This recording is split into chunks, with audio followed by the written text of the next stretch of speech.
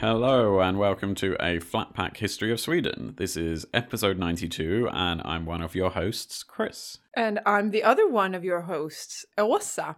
One thing that's going to happen in this episode is sort of already spoiled in the title because we will see the printing press, one of the great inventions of history, finally arrive on the shores of Sweden. But first, Chris is going to talk a bit about a staple occurrence in Swedish history, namely wars with Russia. Yes, but before I do that, how about you tell us what the Swedish phrase of the week is? And we tell the listeners that it's super snowy outside. We're recording this way in advance in our sort of break month of November. It's the 25th of November, and there's been a load of snow that's come in the last couple of days, so that's very cool. It is very cool, and there's also currently someone endeavoring a parallel park up the hill on the quite slippery, snowy road. So good luck to you, driver out there. Hopefully they put their winter tires on in time. But the Swedish phrase for this week is tröst för ett tigerhjärta.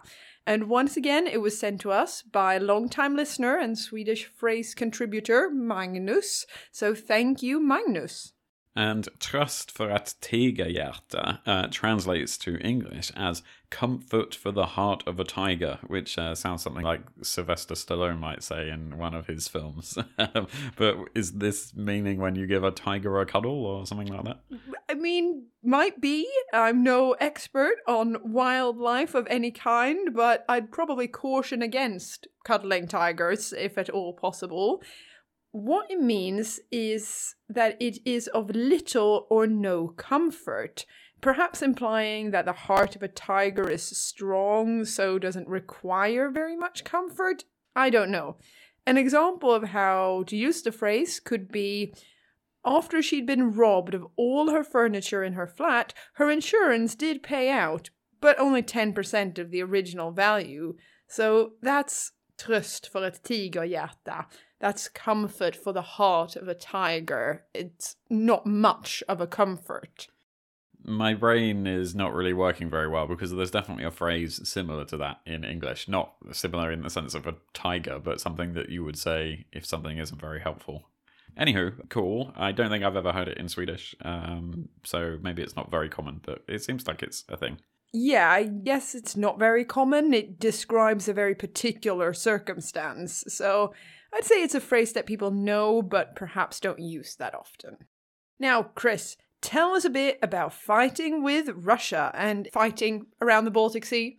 Yeah, in general. And this is something we said we didn't quite have time for during our last episode, what with Sten Sture becoming regent, the Battle of Brunkeberg against King Christian, and the founding of Uppsala University. So we'll go slightly back in time and cover some of the years in the 1470s that we also covered last time, but instead look at what went on out east.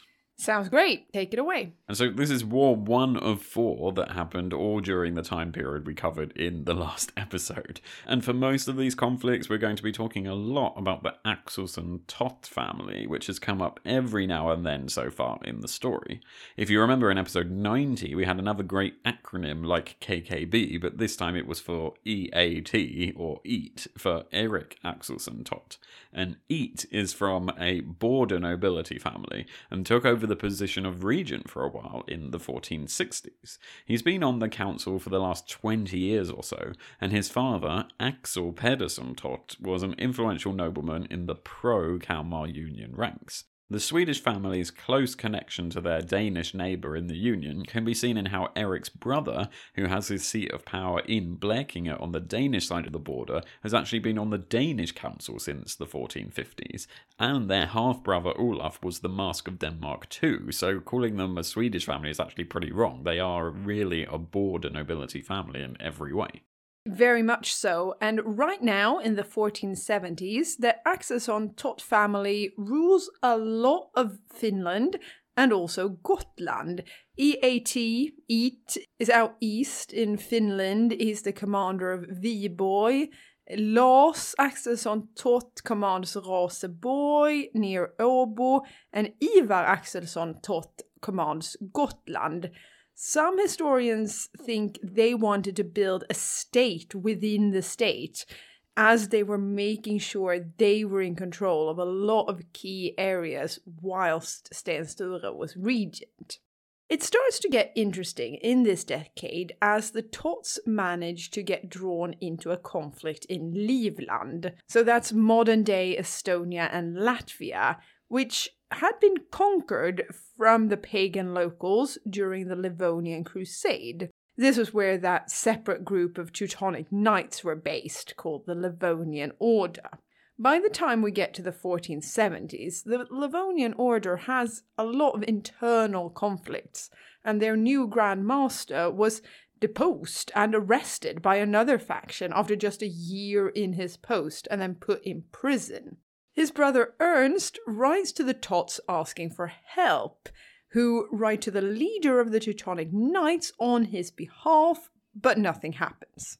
So the Tots then invade modern-day Estonia in 1474, and men are sent to Reval, which is the city that's today called Tallinn, and also to Narva in 1475. But nothing comes of this because the imprisoned master then dies in prison in 1476, and the Tots really have nothing else to do with this. Yeah, because the whole reason for them going there was to release this Grand Master, and he died in prison. So, yep, that's War 1, or if you can call it a war, that's War 1 over.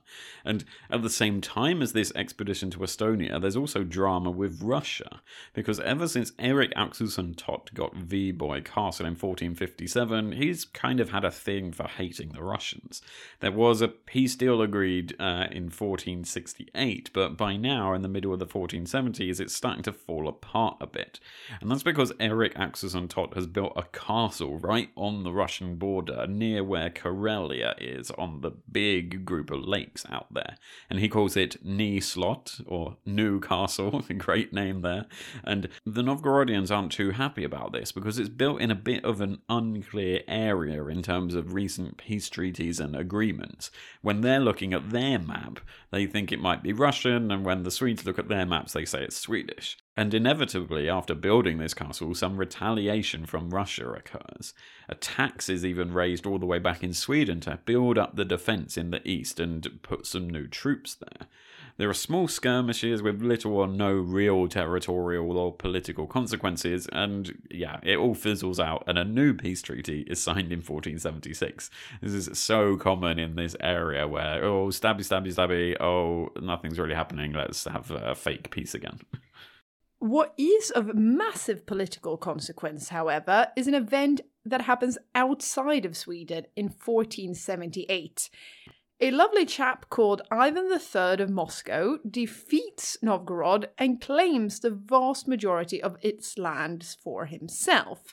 The claiming of Novgorod alone nearly doubled the size of his realm, and soon after the formal annexation of Novgorod, Ivan began calling himself Grand Prince of Moscow and all Russia.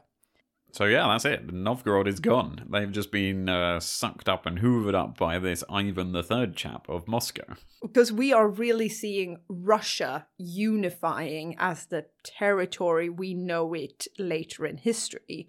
Among other things, Ivan made the double-headed eagle Russia's coat of arms and expanded its territory a lot. It's from now on that we can really start calling this political territory Russia and the people Russians, after centuries of the bit closest to Finland and Sweden being Novgorod, and then there being Moscow and many other bits. But now in the 1470s, we really see Russia unifying as one entity. Yeah, it's technically not called Russia yet, but like also says, the area of what is now Russia is now starting to be united, but it doesn't technically become Russia yet on like the map, but we're going to call them Russians from now on. And that's really interesting because both Novgorod, an enemy of Sweden for 500 odd years or so nearly, is gone, but it's being replaced by the enemy for the next 500 odd years. So it's a bit poetic there in the symmetry between the two things. But also in 1478, there was more drama back down in Riga, because the Archbishop of Riga, whose city is in the middle of the German Order's territory, he starts his own personal fight with the Order, for local political reasons we really don't have time to get into. But it's one that he can't really complete by himself, because he's fighting the whole German Order, and he's just the Archbishop of a little city there. So he needs help, and just like last time, the Swedes get asked to intervene in local problems in the Baltic. And the Axels and Tots send 5 ships and 200 men to help the Archbishop in his beef with the Order, but this is obviously not that many men, and even they can't help him win when the Archbishop runs out of his own men to fight properly. It's all becoming a bit of a disaster. And it doesn't take long for the Swedes to realise they can't win this war for the Archbishop, and so they surrender to the German Order on the condition that they're allowed to just sail away home freely and just say, we give up. Can we go home now? And they agree. It doesn't end so well for the Archbishop, though, because he's arrested and locked up with the rest of his followers, and a new German-friendly successor is appointed as Archbishop. Whilst this is a pretty pointless campaign, when combined with the previous expedition, it shows the beginnings of a Swedish desire to start expanding south of the Gulf of Finland and into the Baltics, an area that they will keep eyes on for a long time to come. But now, let's head back to the Novgorodian, now Russian, border. Oh, this is starting to get my head spin around a little bit. Yeah, I know, I'm sorry, it is a bit confusing. But the Swedes haven't stopped working on the fortress of Nyslott, despite knowing it is really annoying the Russians. EAT is in charge of this construction project. Nyslott was first made of wood and earth banks, but now it is to be built up in stone. The Russians are quite dismayed, to say the least, and EAT wrote that when the workers had to go and fetch the sand and stone to continue with the construction, they needed to be escorted by soldiers, as Russians had started to attack the area. It is, of course, built right on the border, like we said, so it isn't difficult for the Russians to start to harry the building process in this way without a giant invasion army being raised. Nobody likes building delays, though, so in 1480, Erik Axelsson Tott goes to attack the Russians to put an end to this nuisance.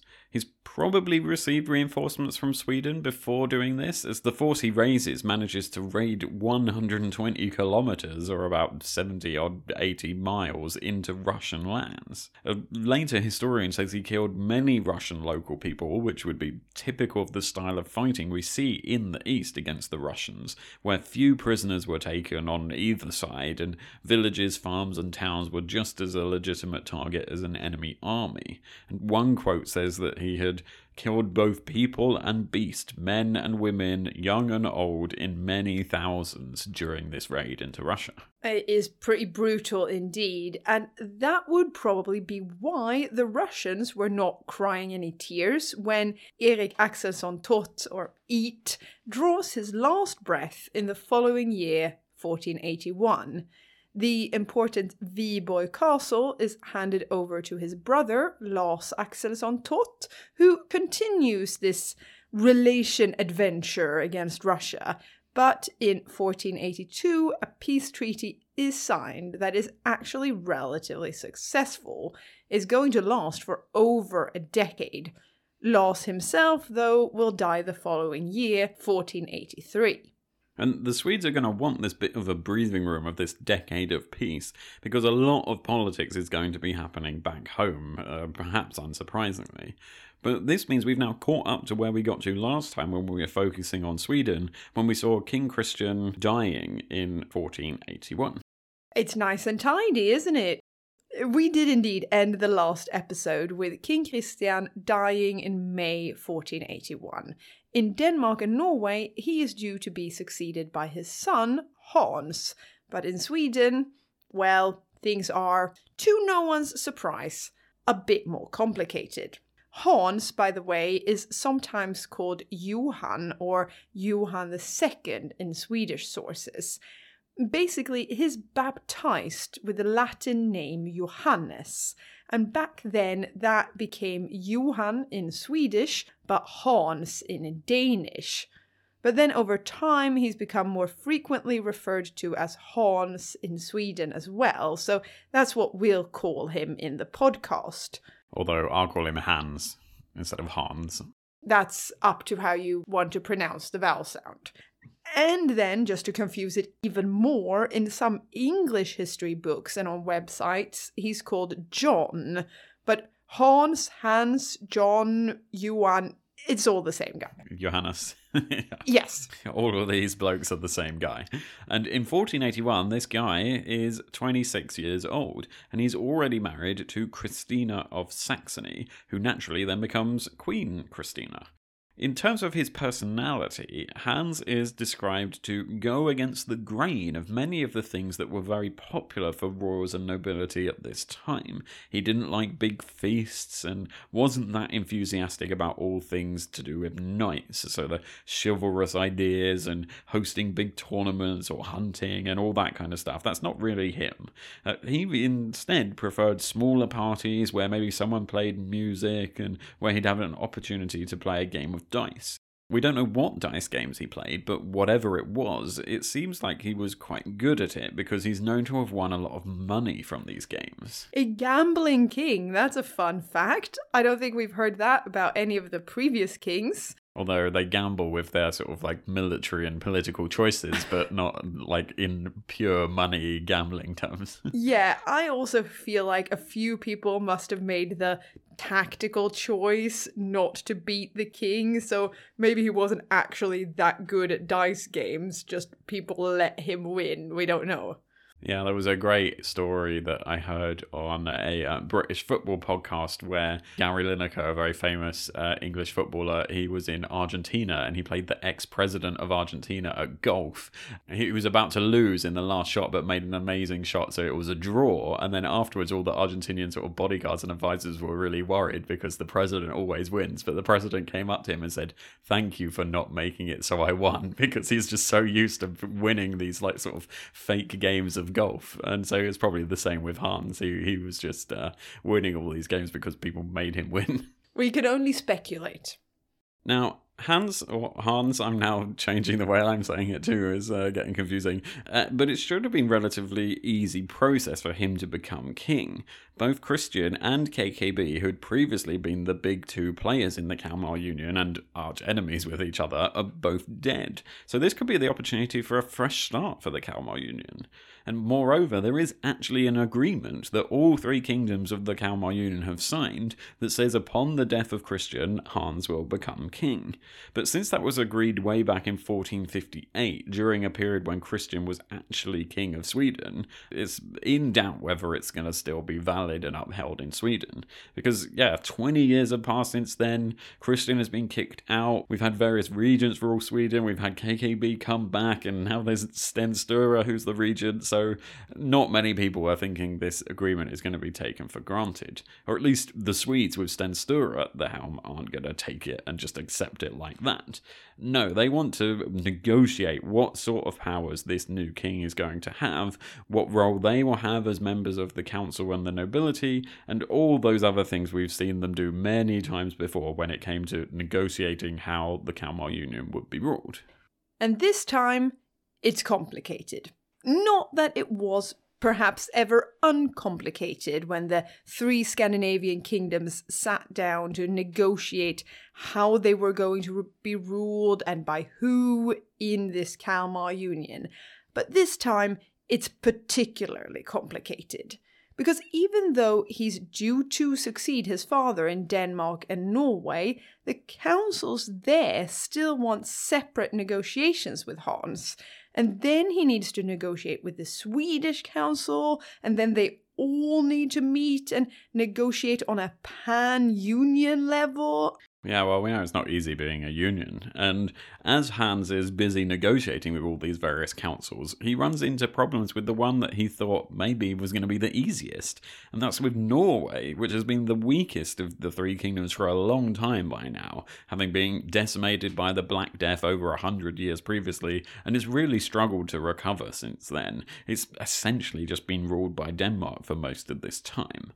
But by now, the Norwegian local councillors pipe up and demand more power for themselves. They want Norway to be more autonomous within the Union and there to be less influenced by the Danish and Germans who've been put in power there over the years. They turn to Sweden for support, and in a meeting in Oslo in 1482, the two countries promised to lend each other support in the case it was ever needed against Hans. Then, after a year of negotiations back and forth, it looks like the councils and the king are ready to sit down for one final big pan-Kalmar Union meeting to cross the last T's and dot the last I's. And what better place to hold a big pan-Kalmar Union meeting than in the town of Kalmar? Yeah, a classic venue there. I mean, it really helps to have Kalmar in the name when you're debating the Kalmar Union. In truth, this is the place to be. This particular meeting will go down in history as the Kalmar Recess of 1483. There has been a sort of pre-meeting in Halmstad earlier the same year, but this is the big fancy one. So what do they agree on? Well, basically, the agreement they reach is a victory for the councils of all three kingdoms, because the king agrees to hand over a lot of power to the councils.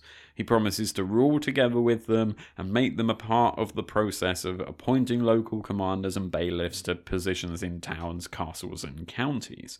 He also has to promise to not get involved in church matters like appointing bishops, but rather leave that to the church and the papacy down in Rome. And quick thing, there's now a really big sort of digger truck thing going around, scooping up all the snow outside the window. So if you hear the beeping of the truck reversing, you get to hear a little bit of what's going on here. Maybe it's Homer Simpson in The Snowplow King. Mr. Plow. Mr. Plow. Such a good episode. Now, the Danes and the Norwegians, they say, great, this sounds good, let's shake hands on it and call it a day. And they elect Hans king. He's then formally crowned in each country separately according to their traditions. It's worth just saying that throughout his reign in both those countries, Hans will do everything to circumvent what was agreed upon in Kalmar and trying to secure more power for himself. Hans was a big fan of the classic divide and conquer technique of ruling, so he tried to get more power for himself by continuously spreading division with the council and undermine their positions. All he had to do was just get his foot in the door first.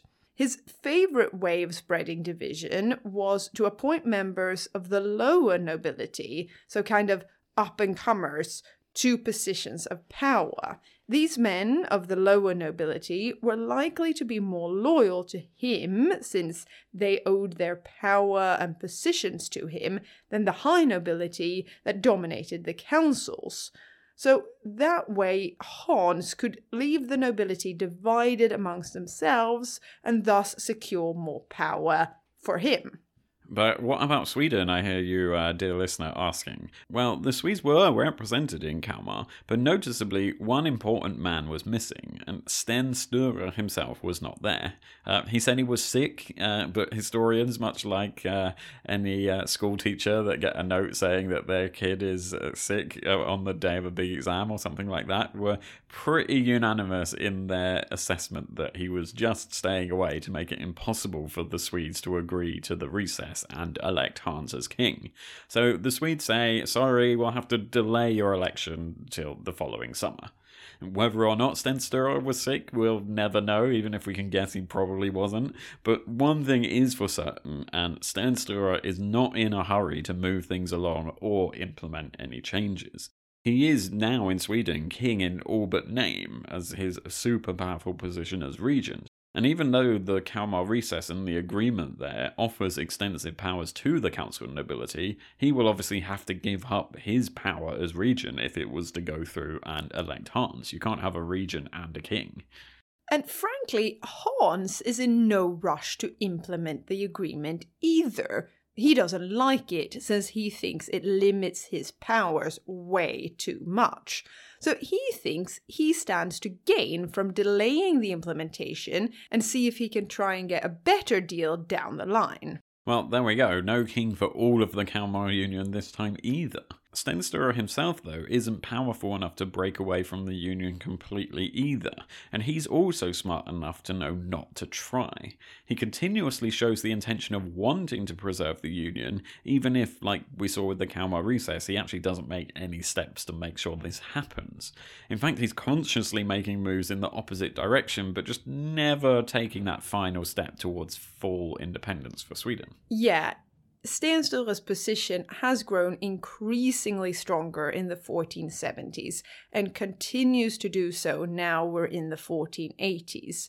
But it isn't always easy to rule Sweden, especially not when the castle counties not in his control were able to retain a lot of power and influence. We mentioned some of his actions and thoughts last time round, but let's just recap Sten Sture's main plan briefly.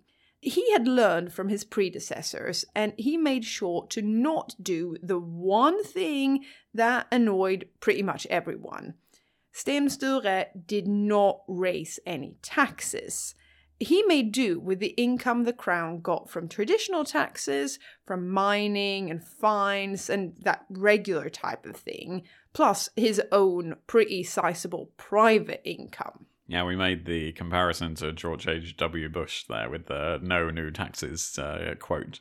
And we said last time for Sten Sture how smart it was to not do this, because almost every rebellion was at least partly to do with money up until this point, and about how economics and the wealth of the country was distributed. And of course, the peasants hated any of these tax rises. So by not changing any of the taxes, he wasn't poking the beehive of Swedish political violence that was just always sitting there on the table waiting for someone to poke it. But like Orson said, Sten Sture did get personally rich by acting on the edge of what was lawful. As one historian put it, he had the tendency to mix state coffers with his own personal wallet, and that didn't mean him emptying his wallet into the state coffers. It was more often than not the other way around. Yeah, I mean, that is a very nice way to phrase it. Basically, Sten Sture is corrupt and powerful. Yeah, both in one package. And he really did everything he could to try and outmaneuver other noblemen who might try and take his power away from him, so he limited their power. His main rivals in terms of power and wealth are the family we've talked a lot about so far, the Axelsson Tott family. And in 1483, they actually come together and think that Sten Sture has finally gone too far. At a council meeting in Stockholm, they instigate what is essentially a coup to try and depose Sten Sture and have him replaced as regent by another nobleman called Arvid Trolle. The coup fails, but Sten Sture is not one for forgiving and forgetting, even if he doesn't like raising taxes. Instead, he'll spend the next few years plotting and gathering troops for an attack against the Axelsson Tots. To get the rest of the council on board with his plans, he says that the Axelsson Tots are engaged in piracy on the Baltic Sea, which there were indications that they were actually doing this. Sten Sture argues that this is bad for Sweden because it annoys the Hansa and the Netherlands, which are important trading partners for Swedish exports. We briefly mentioned the Netherlands a few times, but this is a good point to state that the Netherlands are becoming increasingly important in terms of trade right now. Dutch ships are becoming more important as they're threatening the Hansa's dominance of trade in the Baltic Sea. To cut a long story short, they're sailing around Jutland and into the Baltic Sea and cutting into that trade, at the same time as Antwerp is taking a lot of the trade in the west that the Hansa stronghold of Bruges used to dominate. Yeah, you can go really deep into this relationship between the Netherlands and the Hansa, but basically, yeah, the Hansa are annoyed because the Netherlands are increasingly taking more and more of their share of the trade in the Baltic Sea. And the situation in Sweden comes to blows in 1487, so a few years later, when Sten Sture attacks Borgholm Castle, which is held by Ivar Axelsson Tott, and that's on Öland. He also takes Stegeborg and Raseborg castles, which are held by the Axelsson Tott family. Ivar Axelsson Tott moves away to Gotland, where he will make a nice little profit from hijacking ships and generally engaging in piracy and other unlawful activities on the Baltic Sea, so it kind of proves Sten Sture's point there. And also, it's good to see that piracy is still a lucrative trade around these parts. It's been a continuous theme for a long time now. Indeed, but for Ivar Axelsson Tott personally, his pirating days don't last that long because they come to an end that same year when he dies. And he was actually the last of the 8 Axelsson Tott brothers who'd all ruled over various castles and areas in Sweden and been important members of the council for the last couple of decades. And because Ivar was the last major person in the family, there are other people hangers-on elsewhere, but it was these 8 brothers who were the main players in the family. And this means when Ivar dies, Sten Sture has pretty much taken over any land that family once owned, apart from Gotland. Because the same year that Ivar dies, King Hans had rocked up with a fleet on Gotland, but instead of waiting to die and the island and castle there being given over to Sten Sture, Ivar Axelsson Tott handed it over, the whole island and its important castle of Visby, to Hans without a fight. So perhaps he thought this could be one last thing he could do to snub Sten Sture, giving it to the king that isn't even king of Sweden yet.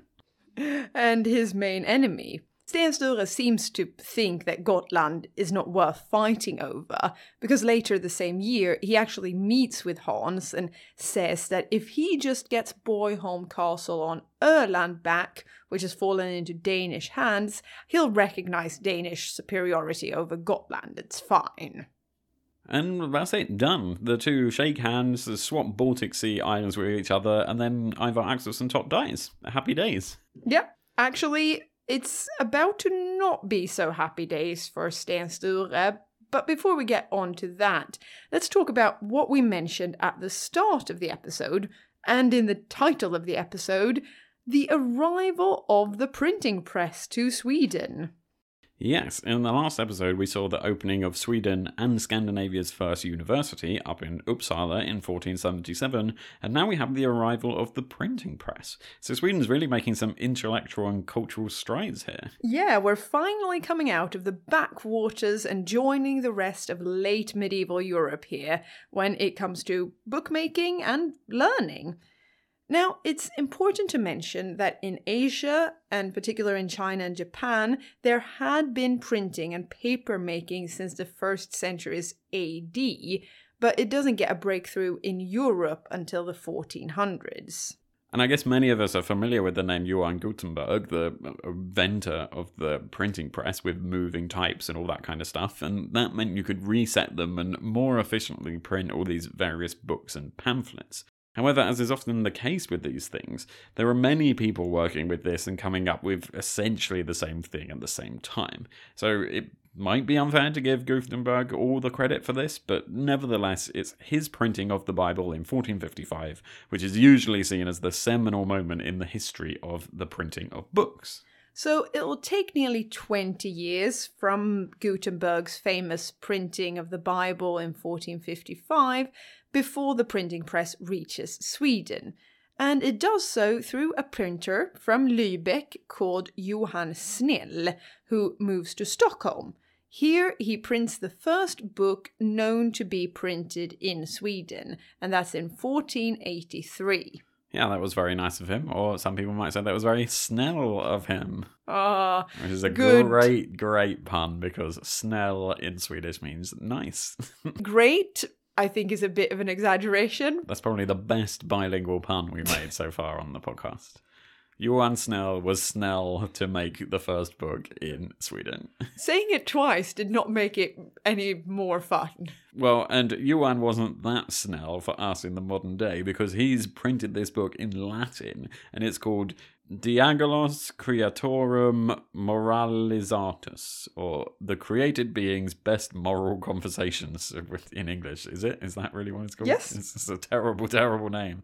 And as you can imagine, with that crazy, weird name, it's a bit of a weird book. And it basically mixes a lot of stories inspired by the book of Genesis in the Bible with other stories with a divine theme and antique fables and Another bit which is also a bit odd about the production of handicrafts, because why not? If you're going to print the first book, you might as well appeal to as wide an audience as possible. This book is really a literary pick and mix. There's a bit of everything here with no real coherence. Although it should be said, we're judging this based on secondhand sources because we haven't actually read Diabolus Creatorum Moratalis Artis ourselves. Our Latin is not that great. However, if we wanted to read it, we could. Any one of you, if you happen to speak Latin and you'd like to read a book that's a bit about the book of Genesis, some stories about fables and divine things, and a little bit on the production of handicrafts, you can read this book. Or you can try to read it. It's in the archives of the history of the Middle Ages at the Medeltids Museum in Stockholm, which is now closed, but we won't get into that. Yeah, it's a massive shame that it's closed right now. Hopefully it'll reopen, and if it does, and if you're in Stockholm, it's well worth a visit. But maybe instead of trying to read Dialogus Creatorum Moraliatus, you should try and read the first book that was printed in Swedish, and you don't have to bother with Latin. This time, it's another German printer operating in Stockholm, Johan Farby, who prints the book Bok om djävulens frestelser, book about the temptations of the devil, in 1495. So that's the first book printed in Swedish, the language. I like that, like, Swedes have never seen books before, so the title has to include the word book. Yeah. Like, imagine if every book was just called that. It was book about whatever. But like the title suggests, it is a book all about teaching ordinary people how to avoid the temptations of the devil. Well, that sounds very medieval, if you ask me. And it's actually a translation of a French book written by Jean Grierson, which doesn't sound very French at all. So this French book, written by a person that doesn't sound very French, was translated because the Archbishop of Uppsala, Jakob Ulfsson, who's going to be present in the story for many episodes to come, he gave Uppsala University's first professor of theology the job of translating it into Swedish. And this man was called Ericus Nicolai, and in 1488 he was likely the first person to get a doctoral degree from the University of Uppsala 5 years after it opened. So lots of firsts there and lots of random facts that you probably don't need to know, but we thought we'd like to tell you anyway. And if you feel the need to get some advice on how to avoid the temptations of the devil and you speak Swedish, you can simply visit Uppsala University's website, and the library part of that website has the book om djävulens frestelse right there. And they've digitalized it so you can read it online and you don't even need a library card. I must say, I applaud Uppsala University Library for doing this and for going to such great length to make their collections accessible in general. They have lots of their really, really old books digitalized. But yeah, I gotta be honest, Bok om djävulens frestelser, a bit of a snooze fest. It's hard to read, not just in the sense that the Swedish language has evolved quite a bit since 1495, so the words and the grammar structure is different, but it's also written in this super squiggly wiggly print. I tried to read it, but I gave up pretty quickly. But you can at least try to read a book that's over 500 years old online for free. Yeah, that is pretty cool. Someone who is probably finding that he's having less and less time to read these nice new books that are being printed is Sten Sture, because by the time we get to the 1490s, his ever-increasing power and wealth is starting to spell his own downfall. Lately, he's been engaged in more and more conflict with the Swedish church, mainly over land. Because let's remember, the church and the bishops are big landowners at this time, and consequently can hold a lot of local power in some areas. Not just churching and a spiritual power, but actual factual power as landowners. Among other things, in 1491, Sten Sture confiscates large amounts of land in Sörmland County and keeps it for himself, rather than giving it to the cathedral in Uppsala like he'd promised. Sten Sture's relationship with the Archbishop of Uppsala, Jakob Olsson, has soured significantly over this fighting with the church over who owns what land. It only gets worse when Sten Sture manages to get his representative in Rome, a man by the name of Hemming Gad, to get the Pope's permission for Sten Sture to name his own candidates for the roles of bishops in Strängnäs, Linköping and Åbo, circumventing the power of the Archbishop and clergy significantly. By the way, Sten Sture's representative in Rome, this Henning Gad, stick a pin in his name because he's going to come back in the story later on in a wide variety of roles. And he's a very interesting person to read about. But the church isn't the only actor in Swedish society who are increasingly viewing Sten Sture with equal amount of fear and contempt. So are his fellow noblemen in the Swedish council.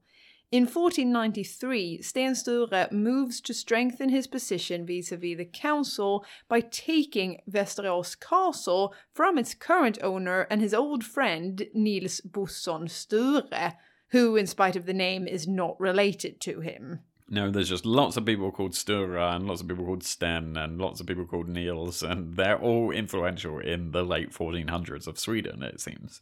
Västerås Castle, which we've seen feature in many revolts and uprisings so far, is valuable because whoever holds it gets part of the profit from the mining in the region and has the best access to the peasantry in Dalarna. And both of those things are good if you want to have a revolt or a war in 15th century Sweden, or just want to run the country with the help from the taxes of Dalarna. Nils Bosson Sture doesn't really have time to do much about Sten Sture taking his castle because he dies the next year. But his son, Svante Nilsson Sture, will join the opposition to Sten Sture and will become an important figure in the years to come. And he will not forget what Sten Sture did to his dad. No, and it's not just on the domestic front that Sten Sture is increasingly finding himself in trouble. By 1495, there is now renewed trouble at the border with Russia because there's been the uneasy peace that we said would last about a decade or so. Well, that's coming to an end.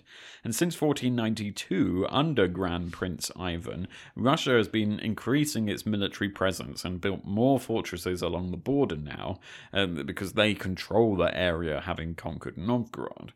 King Hans sees the possibility of a war between Sweden and Russia as an opportunity for him, since if Sweden was weakened by a war with Russia, it would make it easier for him to come in and take over from Sten Sture and the council. Through preserved letters, Russian chronicles, and the Sture Chronicle, we know that Hans reaches out to Ivan and strikes a deal with him. Ivan arrests Hansa merchants in Novgorod and closes their trading posts, and instead invites Danish merchants to set up shop. In return, Hans, claiming himself to be the rightful king of Sweden, agrees to a Russian proposal that will move the border with Sweden further to the west. Yeah, so Hans is basically selling out Sweden to Russia in return for their support against Sweden. And in the autumn of 1495, this all spills over into all-out war. Russia picks a good time to attack Finland, since the whole Swedish kingdom is currently weakened by another wave of the plague that's come back round again. The Russians lay siege to the castles at Ny Slott and Viborg, and in response, Sweden conscripts every fifth man in Finland and send all the noblemen in the country who can sit on a horse to the eastern border. Sten Sture also has a previous agreement with the Teutonic Order, who also come in to help their Swedish allies in some ways. And Sten Sture decides that he must go to Finland himself. But first, he must get the banner of St. Göran or St. George from Uppsala Cathedral. After all, it did help him win the Battle of Brunkeberg 14 years earlier. In general, it's interesting to see that the war with Russia is still very much portrayed as being a crusade against the heathens in the east, much the same as it was in the 11 and 1200s. Or at least that's how the Swedish clergy, who are Catholic, wants it to be portrayed. They like to paint this conflict as a larger conflict between the Orthodox Christians in the East and the Catholics in the West, and legitimize Sweden's conflicts with Russia as being part of a larger Catholic war against the Orthodox East. An example of this is when the Archbishop writes to the Abbey in Vadstena in early January 1496 and says that not just Finland, but all of Christianity is in danger from the Russian attack. He says that the Swedes must pray and hold masses in honor of Saint Erik and Saint Birgitta in order that the Swedish fight will be victorious. Along the same line, in the summer of 1496, Hemming Gad manages to get the Pope to give his blessing to the Swedish crusade against Russia. But what about that banner of St. George? Did Sten Sture get it in the end? Well, we know he did, because a year later, in 1497, he gets a letter from the Archbishop complaining, "Why haven't you given the banner back yet? You've had it for ages and it needs to come back," which is a hilarious letter to read about. Yeah, it is. But for now, Sten Sture, with his banner, is off to join the fight. But they're leaving it a bit too late. It's already autumn and ice and storms plague the Baltic Sea. On the 30th of November, he has to disembark and shelter on Åland, and by Christmas, he's only gotten as far as Åbo, so still pretty far from the eastern border where the fighting is taking place. And so while Sten Sture has a rest in Åbo, we'll have a rest at the end of this episode. Next time we'll see how his crusade, expedition, war, whatever it is, out east, how that goes, and see what happens. And we do have a lovely review to read out first, though, and how about you do that, Åsa? 5 stars. Saludos desde Chicago a Suecia. I live in Chicago. I work for a company that has recently merged with a Swedish company. I have the opportunity to travel to Sweden and work on a daily basis with Swedes on video conference. I wanted to learn more about their culture and history to understand them better. I am a history buff, so luckily I found this podcast. I have enjoyed it very much. Åsa and Chris do an excellent job making the podcast informative and fun. I have even tried using the Swedish phrase of the week in meetings, brackets the English translation. They look at me strangely, but they can tell I am trying to pick up some Swedish culture, even if it's still in English. Chicago does not have as many Swedes as Minneapolis, but it does have a historically Swedish neighborhood called Andersonville. Although originally named after a Norwegian, Swedish immigrants in the late 1800s and early 1900s would start their American life there. The neighborhood still houses the Swedish American Museum. I started listening to the podcast late, but hoping to catch up to it live soon. And that's from Jose R. from Chicago via Apple Podcasts. Wow, great. Thank you so much, Jose. And thank you also to Josh, who got in touch on Twitter. And I've been listening to episode 87 when we talked about how the role of regent is still around in the modern Swedish constitution as well. But nowadays it's just someone who the Swedish government can elect in the event of the monarch being temporarily incapacitated or unavailable to open parliament and things like that. And so Josh asked, how likely is this position to have been filled by some point by an existing heir? Like if the current king of Sweden went to Disney World incognito for some stress relief, how likely would the government be to elect the Crown Princess Victoria as interim regent? And, well, that's actually something that has happened. We don't know if King Carl Gustaf is a big fan of Disney World or not, but there have been occasions when he's gone away on holiday or travelled for other reasons, and Crown Princess Victoria has been the interim regent. And actually, a few years ago, they both went on holiday to Brazil together, and so then it was Victoria's younger brother, Carl Philip, who stepped in as regent. There's no ceremony or formality around it. Most of the time, it's not something that the population even notices. It's just sorted out between a government office somewhere and the palace, and it's pretty much always going to be a member of the royal family. There would have to be a really dramatic event. Maybe the entire royal family goes on holiday to Disney World, or some disaster to mean that someone else would get elected as the regent, and that would almost certainly be the Speaker of Parliament, because that's a very high position in Sweden. Yes, But it's also reassuring to know that the throne is never vacant as such. If the king does decide to pop over to Disney World to hang out with Mickey Mouse, someone else will step in as interim regent. And yeah, most likely that will be one of his children. So thank you very much for an excellent question, Josh. And if you want to get in touch with us, then you can do so on social media, Twitter, Facebook. You've probably heard it by now. We say it at the end of every episode. Or you can send us an email. Yeah, or you can instead visit our website, aflatpackhistoryofsweden.com, which also has recently updated with all the past Swedish phrases. So there's a reason to go there too. Indeed. But for now, it's time to say, see you in Finland, Sten Sture. Yeah, see you there in 2 weeks. Hej då! Bye bye.